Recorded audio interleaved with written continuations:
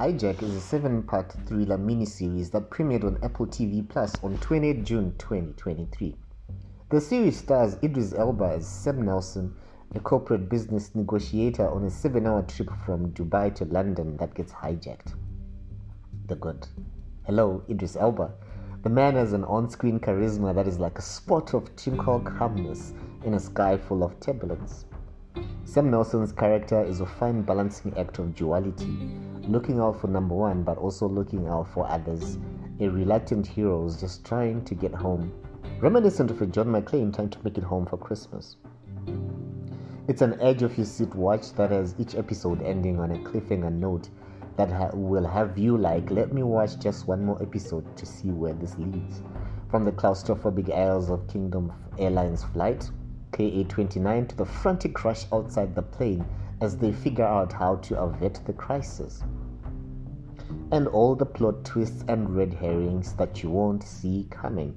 Each episode gives an hour account of the 7-hour flight from Dubai to London that gives a nod to the real-time action of Jack Bauer thriller 24.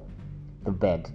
It starts off strong, then asks you to suspend disbelief as it gets more and more improbable and outlandish.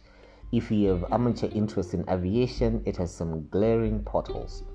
The series is at its best when Sam Nelson and the hijackers are going head-to-head, and his no-nonsense negotiator skills which can convince a snobbish kid to turn down the volume of his video games and the hijacker not to shoot him in the head.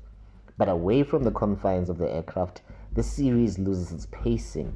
The events outside the plane feel misplaced and not thought through. The ugly.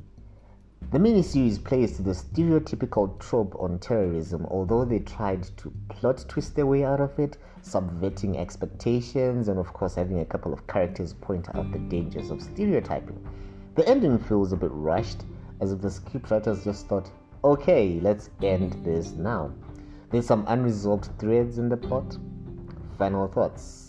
If you're willing to suspend your disbelief and just watch, it's an immersively edge-of-your-seat thrilling ride with lots of turbulence.